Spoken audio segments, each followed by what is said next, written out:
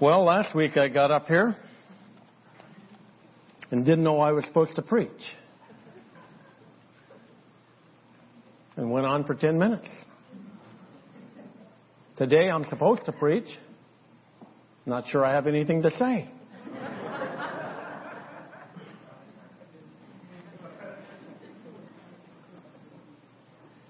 Heard about a fella. This will surprise you.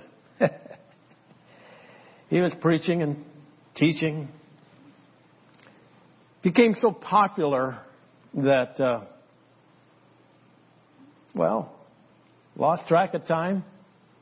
In fact, the crowd of people around him was so much that didn't have time to eat. Wouldn't that be a pathetic situation? And it went on and on, I would assume, because his family got wind of it. They loved him, concerned. His mother, brothers and sisters. So they decided, if he's not eating, he must be crazy. And they went. And the scripture says about Jesus at that time to take charge of him.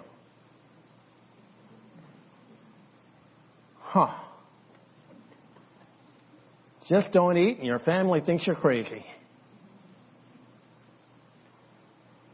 But the whole concept of food and eating and having sustenance is very much a part of Scripture. And Jesus addresses that in the Beatitudes. We see it in Matthew chapter 5, verse 6. Blessed are those who hunger and thirst for righteousness, for they will be filled. Pastor's preaching on this same topic today.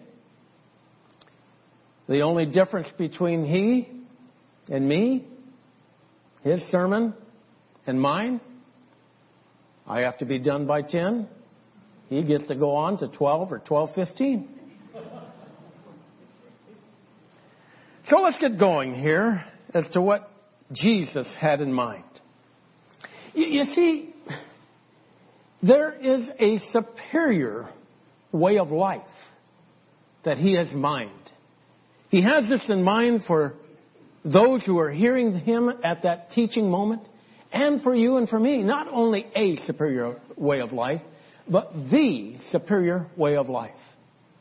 I'm a Christian today because I believe that in Christ I have the superior way to live over all other ways to live. And that's what Jesus was trying to communicate here to these who are listening. And he says it to us when he says, blessed are. Now, I know that some of the translations say happy are, but it's much deeper than that. I know a lot of people, they say they just want to be happy. I had one young gal who, she was into drugs and alcohol, and her life just began to crumble. And she said, I just wanted to be happy. Is there anything wrong with that? And I thought, yeah, probably the first word of your sentence. I wanted to be happy. And she focused her attention on fulfilling her cravings. Her cravings for fun. Her cravings for excitement. And it took her down a pathway that was anything but fun.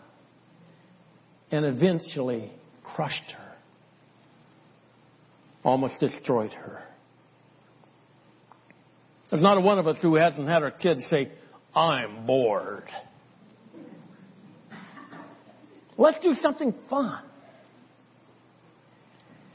And so we have this desire, this craving to live life to the full.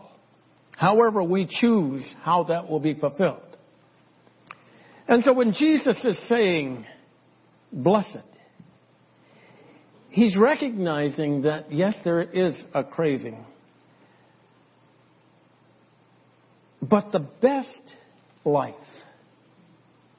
the superior life, is the life that comes through faith in Christ. Scripture is very clear that we all fall short of the glory of God.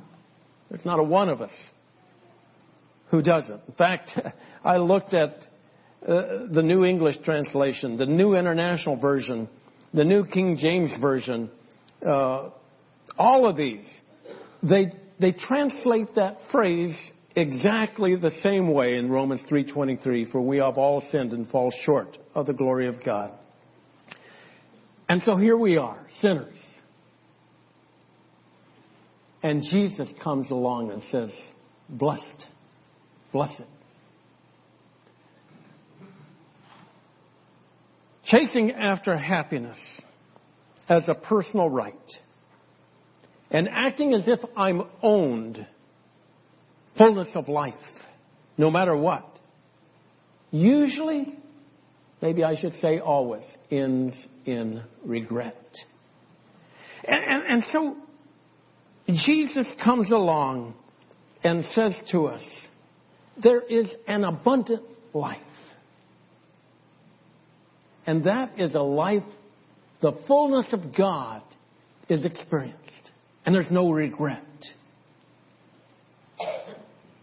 In our testimony meetings that I used to hear as a kid, people testifying of God's grace, I never heard anyone say, I am so sorry I have trusted Jesus as my Savior. Life has been so miserable when I invited Christ into my life. Now, I've heard people who have chosen to go against Christ express their sorrows, their anxiety. Why did I do this? I've heard loved ones say to me, why did I make the choices I've made only to experience what I'm experiencing now? Regret. And yet, Jesus says that God has placed within each one of us a craving for the superior way of life that is offered to us. Now, Jesus uses the concepts of hunger and thirst to describe the longings of the human heart for fulfillment and happiness. And there's one thing I've discovered that cannot happen. I cannot manufacture hunger and thirst. I don't say to myself, I think I'll be hungry today. Or do you know what my New Year's resolution is? I'm going to be thirsty. We just are. It's a part of humanity. We all hunger or crave something. Food, yes. But Jesus is talking something more than that. And something that will fulfill us, something that will make us happy. Just as we hunger for food and drink, we crave, and that's the literal meaning of the word there, we crave something more. Well, we hunger and thirst, but for what? Well, this is where Jesus introduces the superior way of life as a life pleasing to God. He talks about hungering and thirsting for righteousness. He had talked about his own hunger, his own food, when he was with a woman, the Samaritan woman at the well. He had sent the disciples away for food. John 4 depicts this story. And they come back and Jesus is engaged in conversation. He's talked about the living water. And those that drink the living water will thirst no more. And then he gets to talking about food. And his disciples said, well, I thought you sent us for food and come back with food and you say you've already eaten. And he says, yes, my food is to please God. And that's what he's talking about here. That we too would seek after righteousness. I read to you that passage, for all have sinned and fall short of the glory of God, but there's more to it in the context of Romans 3. Verse 22, the verse before it says, this righteousness is given through faith in Jesus Christ to all who believe. There is no difference between Jew and Gentile, for all have sinned and fall short of the glory of God. And all are justified freely by His grace through the redemption that came by Christ Jesus. Just as God has placed within us hunger and thirst for physical food and drink, He has placed within us a spiritual appetite for that which will give us meaning and fulfillment. It's very clear here that the blessing just isn't in the hungering and thirsting. It's just not in the craving. But to be blessed by God, to find that which truly satisfies. And that's a life pleasing to God. We finally come to that last statement that He promises. You will be satisfied. You see, it's not empty. So many of the cravings and hungers that we have will thirst again, Jesus says. We'll be hungry again. You eat today, you say, I'm hungry. Tomorrow you're going to be hungry again. But in this situation, this righteousness, and Jesus, the righteous one, is ultimately the righteousness of God. There is complete and total satisfaction. The translated term for satisfied, I didn't think was all that holy. It literally is talking about the gorging of animals in the feedlot. Doesn't that bless you? Oh, we've had meals like that. Who of us at Thanksgiving hasn't said, I'm stuffed?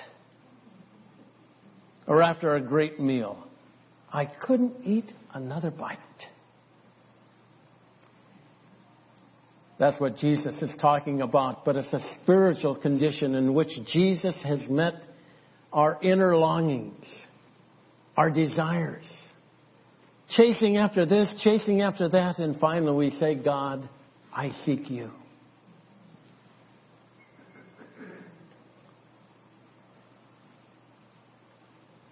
There are many places in Scripture where the Word talks about thirsting or hunger.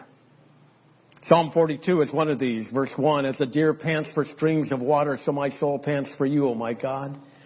Verse 2, my soul thirsts for God, for the living God. When can I go and meet with God? Then Jesus said in John 4:13, everyone who drinks this water will be thirsty again.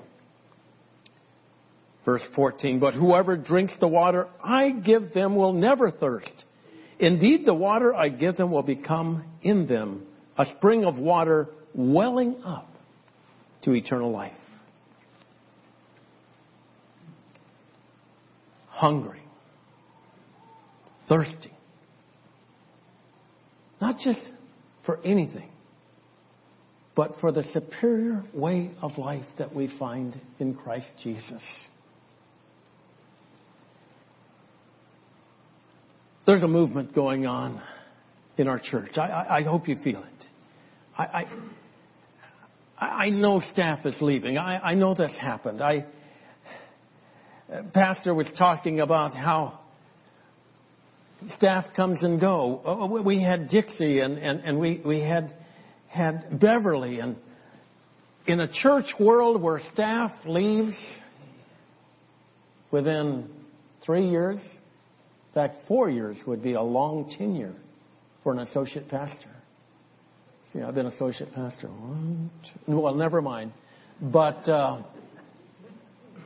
it's not a long time, and we've been gifted with some of our associates for 8, 10 years. Someone mentioned to me that when they were a young adult, right after college, they came to this church and were discipled in and brought into this church by someone who stayed 18 months. So yes, we say goodbye to staff.